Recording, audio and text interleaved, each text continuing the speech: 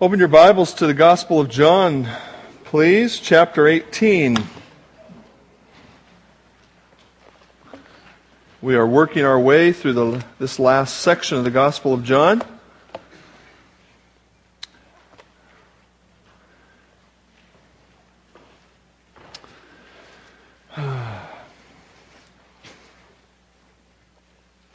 I went to pick up a special order at a business that an acquaintance of mine runs with his brother, just the two of them in this business, which is mostly a catalog order place here in Bellingham.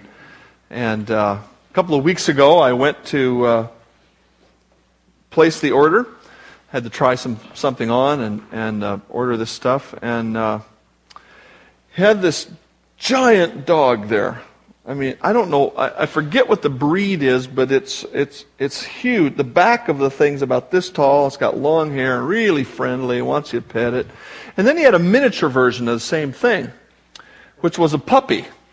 And he used to have two dogs, and one of them went on to its reward. So he's got a replacement dog.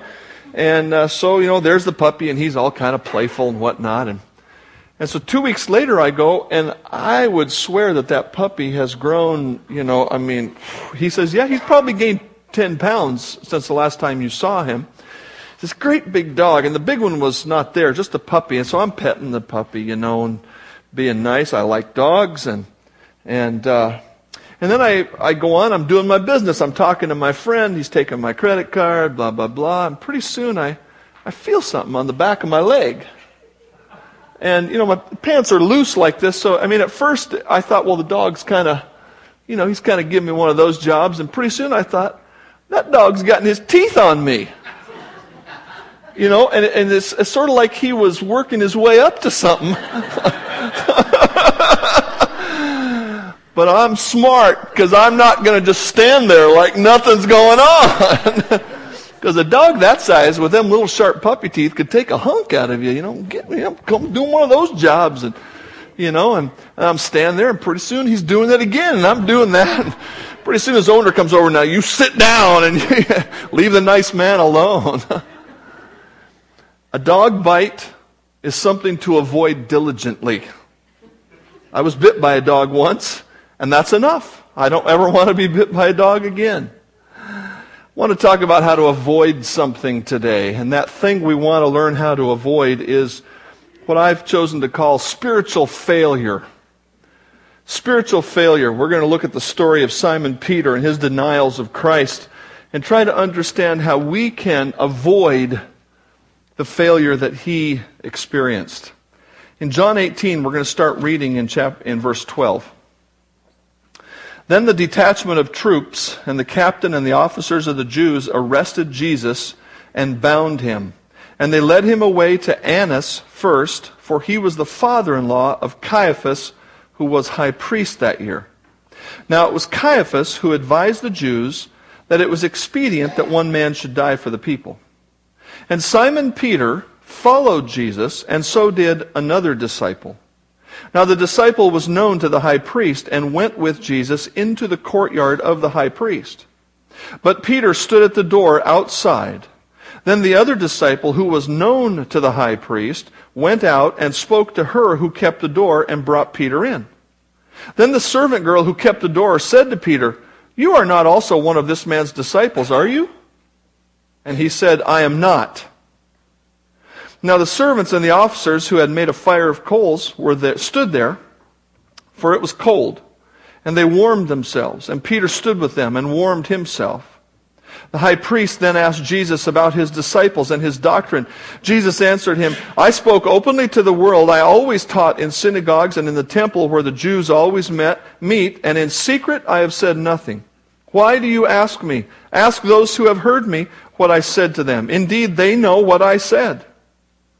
And when he had said these things, one of the officers who stood by struck Jesus with the palm of his hand, saying, "Do you answer the high priest like that?" Jesus answered him, "If I have spoken evil, bear witness of the evil. But if well, why do you strike me?" Then Annas sent him bound to Caiaphas the high priest. Now Simon Peter stood and warmed himself. Therefore they said to him, "You are not also one of his disciples, are you?" And he denied it and said, I am not. One of the servants of the high priest, a relative of him whose ear Peter had cut off, he said, didn't I see you in the garden with him? Peter then denied again, and immediately a rooster crowed. These are the events on the eve of the crucifixion. And we have picked up the story after Jesus and the disciples were in the garden. They were out in the garden, had the episode where Jesus spoke to, he said, I am. When they said, we're looking for Jesus of Nazareth. He said, I am. The soldiers fell down. And eventually he surrenders to them. They tie him and lead him off. And what we find in the whole gospel story is that all the disciples fled. They ran for their life because they were afraid they were going to get arrested and killed as well. And that was Jesus' will that they run away and not be put under this pressure at that time. But the scripture says Peter and another disciple followed Jesus. And I would assume that they were following perhaps at some distance. You notice it says another disciple. If you look throughout the Gospel of John, this other disciple is mentioned over and over. And most scholars believe that it is John referring to himself, but trying to be humble in the sense of not naming himself. Sometimes he refers to himself as the disciple whom Jesus loved. Remember at the upper room, there was one leaning on his breast, the one who Jesus loved. And so John doesn't name himself. So these two disciples are following. And they come to the door. And I'd like you to perhaps imagine our church as the courtyard. This is a courtyard. This is a picture that we took when we were visiting our daughter in Europe. And this is where the church is that she goes. And when we walked in that door that you can see over there, I thought we were going to open the door and walk into the church. Just like here you would open the door and walk into the church. But in Europe and in many places in the world, there is a fence around the property. And when you walk in, you just walk into the courtyard. It's an outdoor, open place like this. There could be trees, there could be pavement, there might be dirt. And so the entourage came in the doors into the courtyard and no doubt went up and into the house. This was probably the kind of house where you do business and live, as this place was here. Peter is left outside. The other disciple was somebody who the high priest knew, and the servant girl must have known. And when he came along, they said, oh, okay, you can come in too. But Peter is stuck at the door because they said, we don't know who you are. And so the other disciple went out and he said, hey, he's okay, you can let him in too. And so Peter comes in and stays in the courtyard. And it says that the soldiers were there and had a fire going to warm themselves. They probably had a thing like, if you've ever been to Costco and at the right time of year, they're selling a fire pit. It's a round metal thing on a stand and you build a fire in it. They probably had a thing like that off in one corner of the courtyard, and they were the hired help. The folks who were not important, the important folks were in the house, and they were standing over there warming themselves. And so Peter was cold, so he goes over to warm himself too. Now, first of all, when he comes in, the servant girl says to him, hey, you're not one of his disciples too, are you? It's actually written in the negative. She thought he would go, oh, no, I'm not one of his disciples. And then he's standing over by the fire, and they ask him again. And then later, a different person comes and asks. And you notice who the person was. Person was a relative of the guy who Peter struck with the sword. Now, if a guy strikes one of your relatives with a sword, his face is probably burned into your memory. Dude, stay away from that guy. Says, didn't I see you in the garden with him? And he says, no. 3 times he denied in a relatively short period of time. The title of my sermon today is How to Avoid Spiritual Failure. And the thing that I'd like you to understand is this. Peter failed spiritually because he was lacking in humility. He was lacking in humility. You remember this verse from the Proverbs? We often kind of compress it. Pride goes before destruction and a haughty spirit before a fall. We like to say pride goes before a fall, right? That's how we always tend to say that verse. This is a principle from God, from the Old Testament. Pride goes before destruction. In other words, the way to stumble and fall is to be proud. The word haughty literally means high. High opinion of yourself.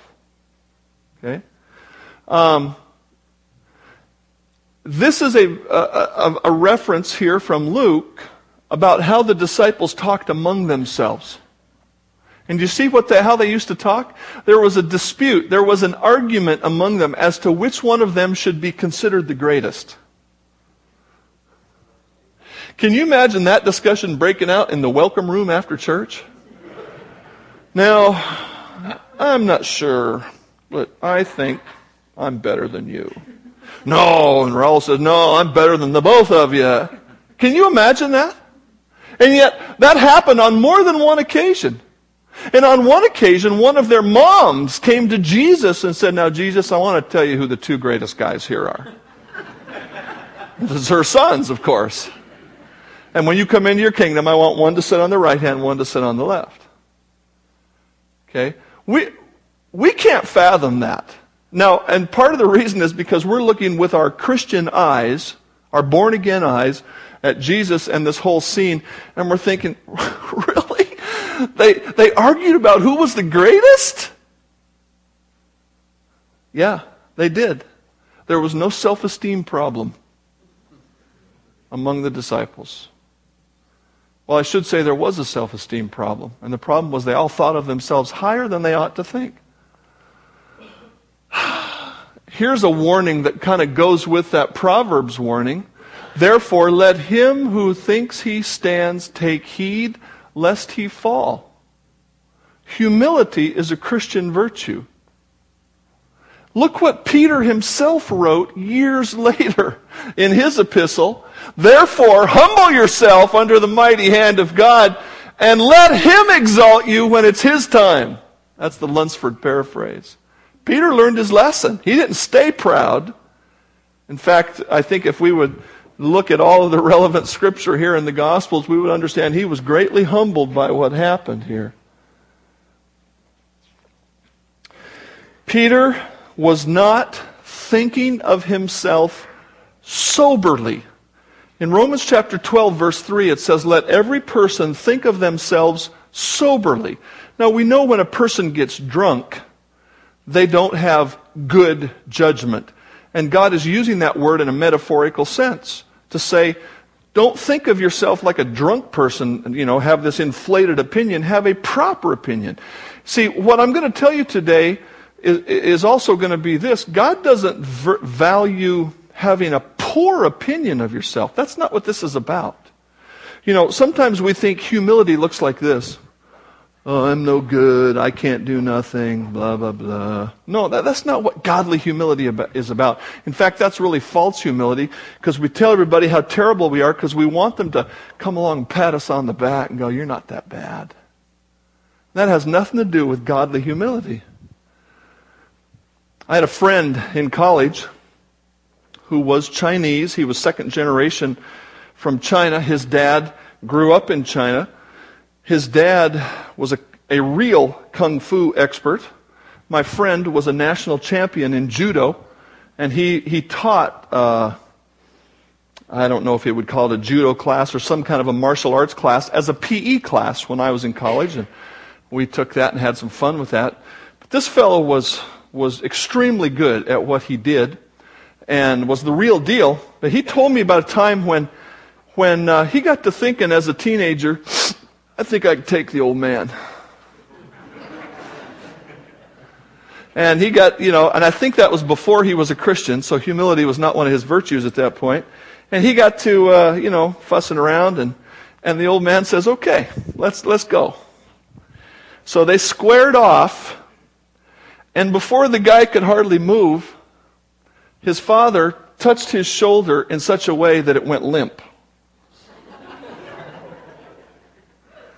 End of the fight right there. Now, what's amazing is, he told me that his father had done a similar thing when he was under training back in China, and there's the Kung Fu master and his dad is the student, and his dad's thinking, hey, I think I can take the old man. The teacher put 10 colors of paint on his hands, and they bowed, and by the time they came up, the master had touched him 10 times in 10 places that could have been fatal.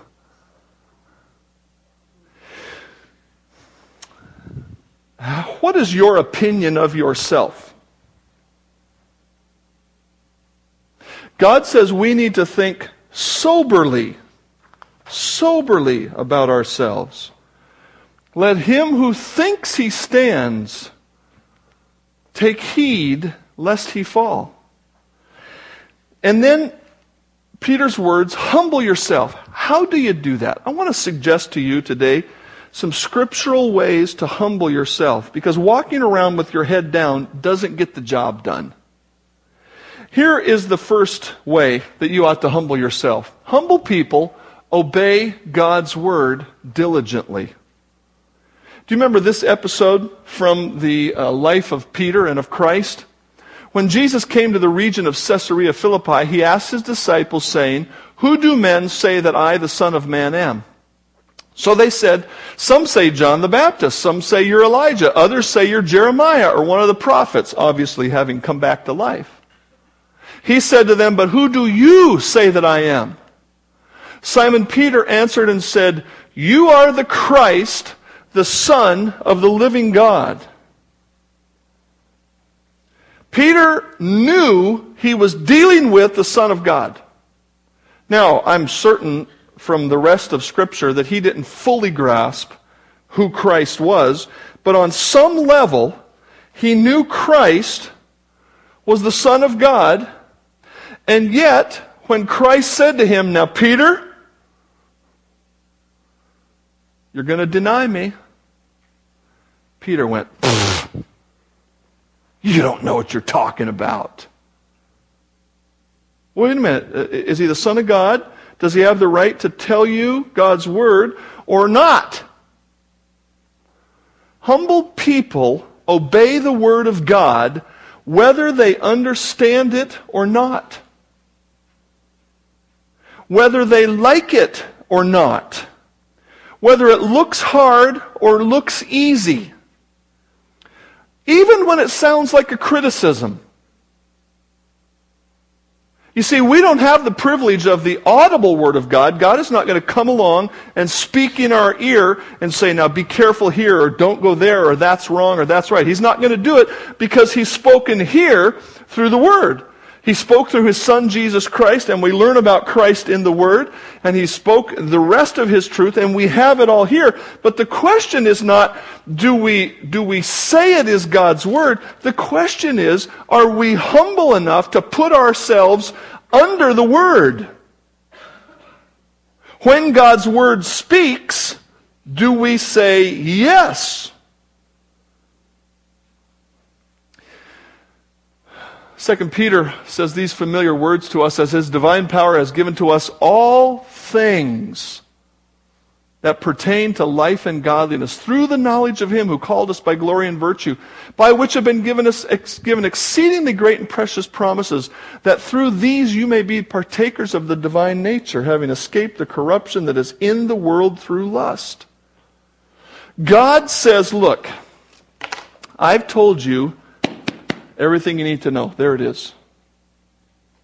And so you read the Word, and it says, for instance, you need to believe in Christ as your Savior. Christ died on the cross.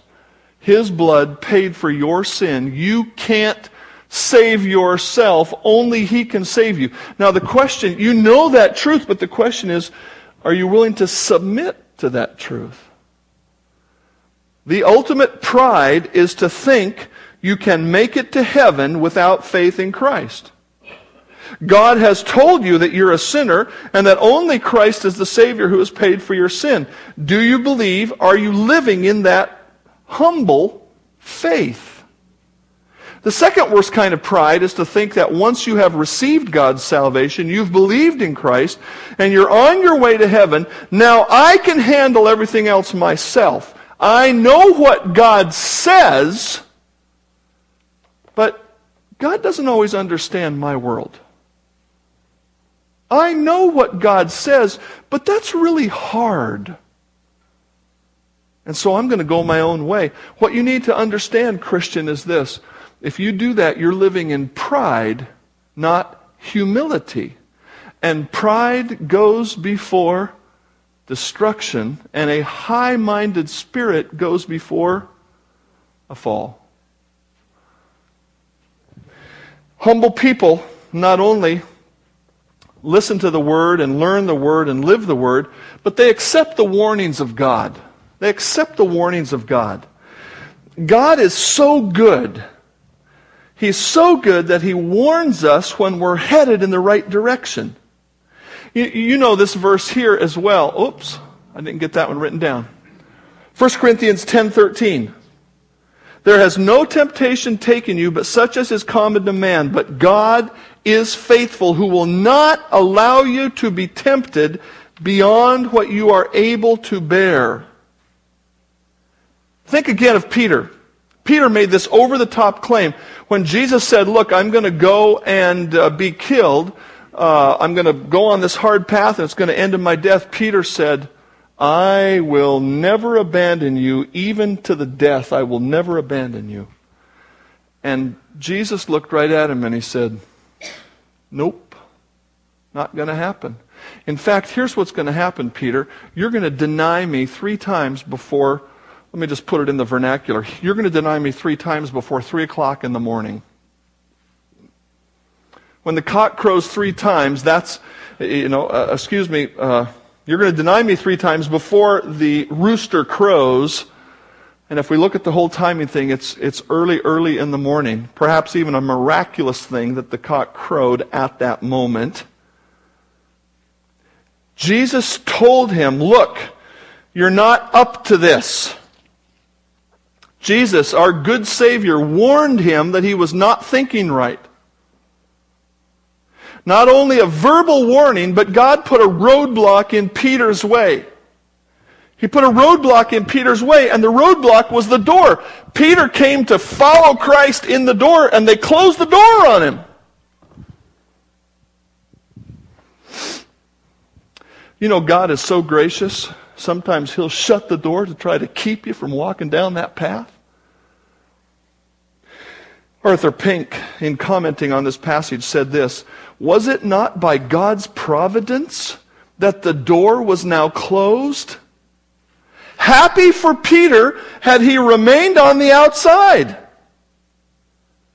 The Lord had plainly warned him to watch and pray lest he enter into temptation.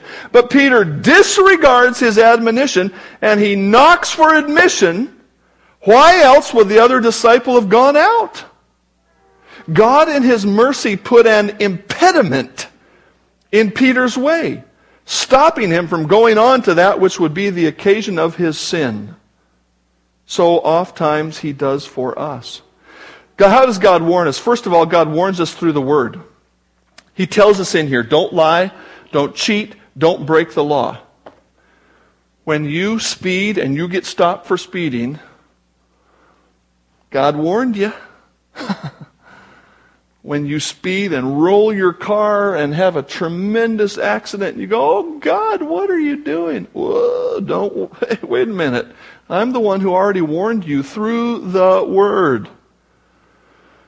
God warns us about all kinds of things in the Word. Not only does He say it's not right, but He shows us the result of doing it. You know, in speaking about adultery in the book of Proverbs, He talks about the adulterous man who goes on his way. He says, until an arrow pierces his liver. That's what it says. God says, look, this is not going to work out for you. He warns us. But if we're not humble to the Word, we don't listen to the warning. We know better. We have a high opinion of ourselves. God warns us through other communications of His Word, like a sermon. What you hear when you come in here is never an accident. I don't claim any inspiration, but I claim that the Holy Spirit knows you and knows this Word, and He says, He puts it on my heart to say things, and I don't know what's going on in everybody's life. I know sometimes you think I do, but I don't. And God goes, hello?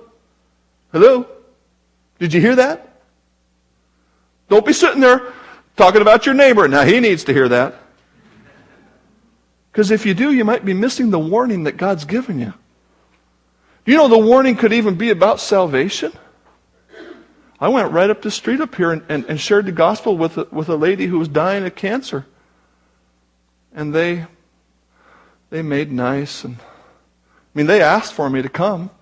And they made nice. And they talked about coming to church. And I followed up a little bit, but no interest. And she died.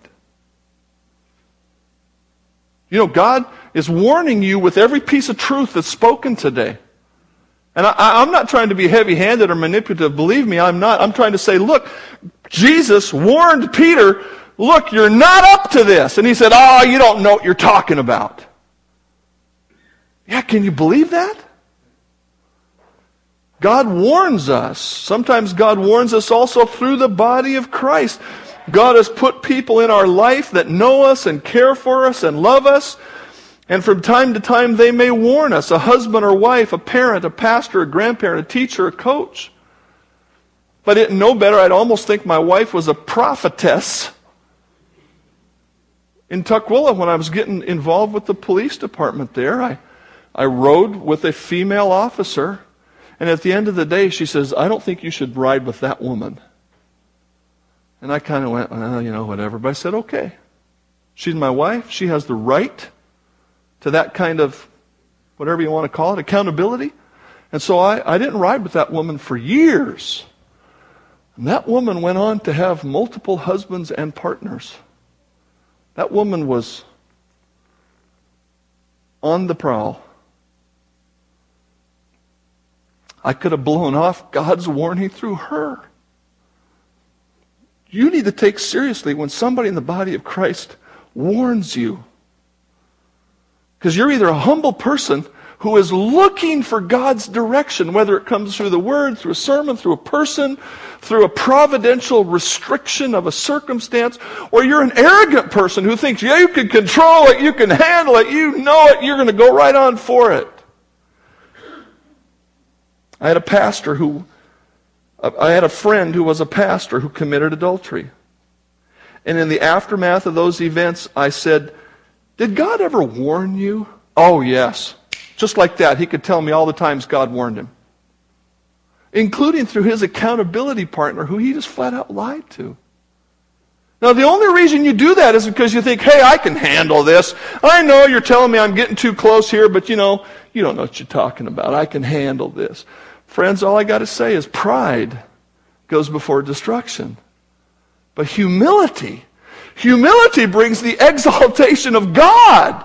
See, that's the cool thing. We look at the situation and we say, well, boy, if I humble myself, then I have to kind of pull back here and I have to follow and so on.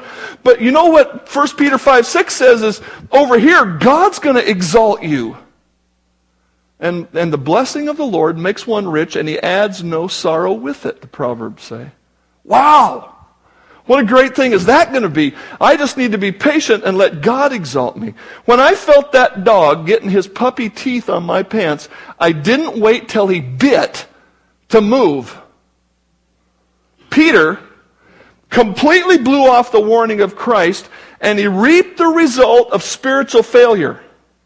Now, we look back with our 2020 spiritual vision, our 2020 spiritual hindsight, and we say, how could he have been so arrogantly stupid? Bingo! And what about you, friend? Are you humble under the Word of God and under the warnings of God? Humble people accept the warnings of God. Oh, there it is right there. I should pay attention to my own notes. There you go. Number 3, humble people confess sin immediately. Humble people confess sin immediately. We just read the 3 denials of Christ by Peter. Okay? John very skillfully weaves it into the rest of the story. He even mentions that warming fire twice, so we know, some things went on and we go over here, and some things go on and we go over here. And we see the 3 denials of Christ. But what was the first sin of Peter? The first sin of Peter was rejecting the warning of Christ. When Peter warned him and he said, Peter, you're not up to it. In fact, what's going to happen is you're going to deny me 3 times. Peter should have said, you're right. I've been thinking of myself more highly than I ought. And I am going to humbly follow your instructions. But he didn't do that. And so he trudges on. He comes to the door. He denies Christ. Now, what should he have done right there when he denied Christ? He should have confessed his sin right then. Confession of sin, it comes from 1 John 1:9. It says, if we confess our sin, He is faithful and just to forgive us our sin and to cleanse us. The word confess means to agree with God. When there is a sin in your life, what God is looking for from you is for you to step up and say, God, you said this is wrong, and now I say this is wrong. I agree with you that I did wrong. That's a little bit different than saying, God, I know I got caught with my hand in the cookie jar. Will you please forgive me and please don't punish me and please be nice to me? No, God looks down from heaven and He says, is what you did a sin? Oh, God, please just forgive me. God wants us to humble ourselves under the Word and say, that was a sin. And it's important that we develop the spiritual discipline of confessing the first sin immediately. You see, if I get up in the morning and I sin, what kind of a thing am I going to do next? A righteous thing? I've told the Holy Spirit, I don't want your help. I'm going to live my own life. Really? And what's going to happen is I'm going to make another sinful choice and another sinful choice, and I'm going to be standing down here, and Jesus is going to be brought out of the house, and when I say that denial, the cock is going to crow, and Jesus is going to go. And then I'm going to go, how did I ever get here? I know how you got there. You got there because right here at sin number 1 today, you didn't want to confess it. You said, well, I don't think it's that bad. You liked the sin. I don't like to confess sin. I don't like to admit that I'm wrong. But I have to. We have to confess the first sin immediately. God tells us to walk in the Spirit. So we get up in the morning and we open the Bible and we take a soul examination and we say, God, is there anything that I've left unconfessed from yesterday? And if there is, God brings it to our mind and we say, God, that was wrong, and I'm sorry I let it go so long, and I confess it. Help me to turn and do right. And we read in the Word and we say, God, give me a piece of food for my day. And on that basis, we get up and we start walking through the day, and we ask God for His help, and we tell Him our challenges. And then we come along and we stumble and we sin. But because we've been walking in the Spirit goes, that's wrong, that's wrong. And we go, oh God, I want to keep walking with you. I don't want to stop walking in the Spirit now and start walking in the flesh. And so we confess our sin. We get right with God and we keep walking until the next time. And we keep doing it and we keep doing it and we keep doing it. And consequently, the line of our life looks like a righteous walk with a few short-term blips outside, and we get right back on the path and we're walking with the Lord. Peter sinned, and he just stayed in that dirty, rotten attitude, and he just said, he does not know what he's talking about. And they come to the garden, and Jesus went through that whole thing, and in retrospect, John says, Jesus gave that display of power, and He told the soldiers, now you don't need to arrest them, just me. He did that so none of them would be lost. And Peter should have recognized that and said, you know what? This is not my fight, and I am not up for it. And he should have gone home. But he just couldn't let it go. I've given my word and I've got to prove myself. Or who knows what was going through his mind. But he should have listened and he should have walked away. And both Luke and Matthew tell us that after this event, he wept bitterly. I don't want to weep bitterly. Did you realize that this famous phrase that we like to quote, the spirit is willing but the flesh is weak? Do you know that that's words that Jesus said to Peter right before this happened? He said, Peter, look, the spirit is willing. And so consequently, what he said to him was, watch and pray lest you fall into temptation. Because that's the fourth thing that humble people do. Humble people pray exhaustively. Humble people pray exhaustively. Jesus said there's only one way for you to avoid temptation, and that is to watch and pray. And of course, what did Peter do instead of praying? Oh man, I'm so tired. Literally, he was asleep. And Jesus came out and kind of roused them out of sleep to try to get them to wake up and pray. And he went back and had another prayer session.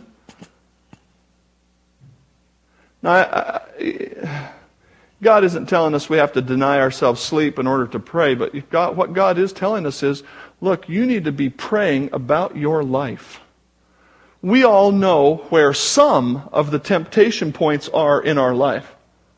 We don't know where they all are because new ones present themselves every day. But we need to be praying, say, God, give me the way to handle this. Humble people pray exhaustively. 1 Thessalonians 5:16. Rejoice always. Pray without ceasing.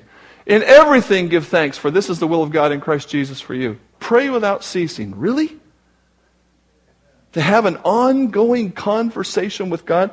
Is it possible to have such a relationship with God so that when you get up in the morning and you initiate that time with God, that as you walk through your day, that you could develop the discipline that every time something comes at you, that you think, oh, I need to pray about that, I need to pray about that, I need to pray about that, I need to pray about that, I need to pray about that, because I am humbly putting myself under God's control, and I want His help. I want His direction. This is not about me proving that I'm something. This is about God showing how great He is. And so all day long, all day long, all day long, all day long, whether it's a temptation or a praise, in everything give thanks. Rejoice always. Continue earnestly in prayer, being vigilant in it with thanksgiving. Rejoicing in hope, patient in tribulation, continuing steadfastly in prayer. And even the words of Christ Himself, He spoke a parable to them, or a teaching example. And the point that He was going to make in the story is, men ought always to pray and not to faint or not to give up. Why do humble people pray about everything? Besides the fact that God has told us to do so, why do humble people pray? Here it is. Here's the profundity you're looking for today. We don't know what will happen in 1 minute. We don't know what will happen in 1 minute. Now, we think we know. We think in about 40 minutes, the roast is going to be overcooked. Or I'm going to lose my place in line at the restaurant. We think we know some things that are going to happen. And those are reasonable judgments, but we don't know what's going to happen. We don't know that if in 2 minutes there could be an earthquake and this place could be collapsed. Those of you under the balcony are in the safest place, by the way. Because I have it on good authority that steel beam and those cement piers are never going to move. Also in the elevator. The contractor said this whole building could burn down and that thing will still be standing there. Of course, electricity won't work. But you know, this is a plaster ceiling, and I'm pretty sure that if there was a 7.0 earthquake here, I'm going to be in trouble. Why do humble people pray about everything? Because we do not know what is going to happen in a minute. And here's the other thing that Peter didn't understand at all. We don't know who the real opponent is, what the real opposition is. We do not wrestle against flesh and blood, but against principalities, powers, against the rulers of the darkness of this age, against spiritual hosts of wickedness in the heavenly places. Praying always, therefore, with all prayer and supplication in the Spirit, being watchful to this end, with all perseverance and supplication for the saints. We don't know what the best outcome is. We don't know who our enemy is. We don't know what we don't know. And so when God says we need to be praying consistently all the time, we need to do it. Let me ask you a question. Don't raise your hand. Have you decided whether or not you need to pray? Have you decided whether or not you need to pray? I'm going to presume the answer. Well, Dave, of course I need prayer. Well, here's the follow-up question. So do you?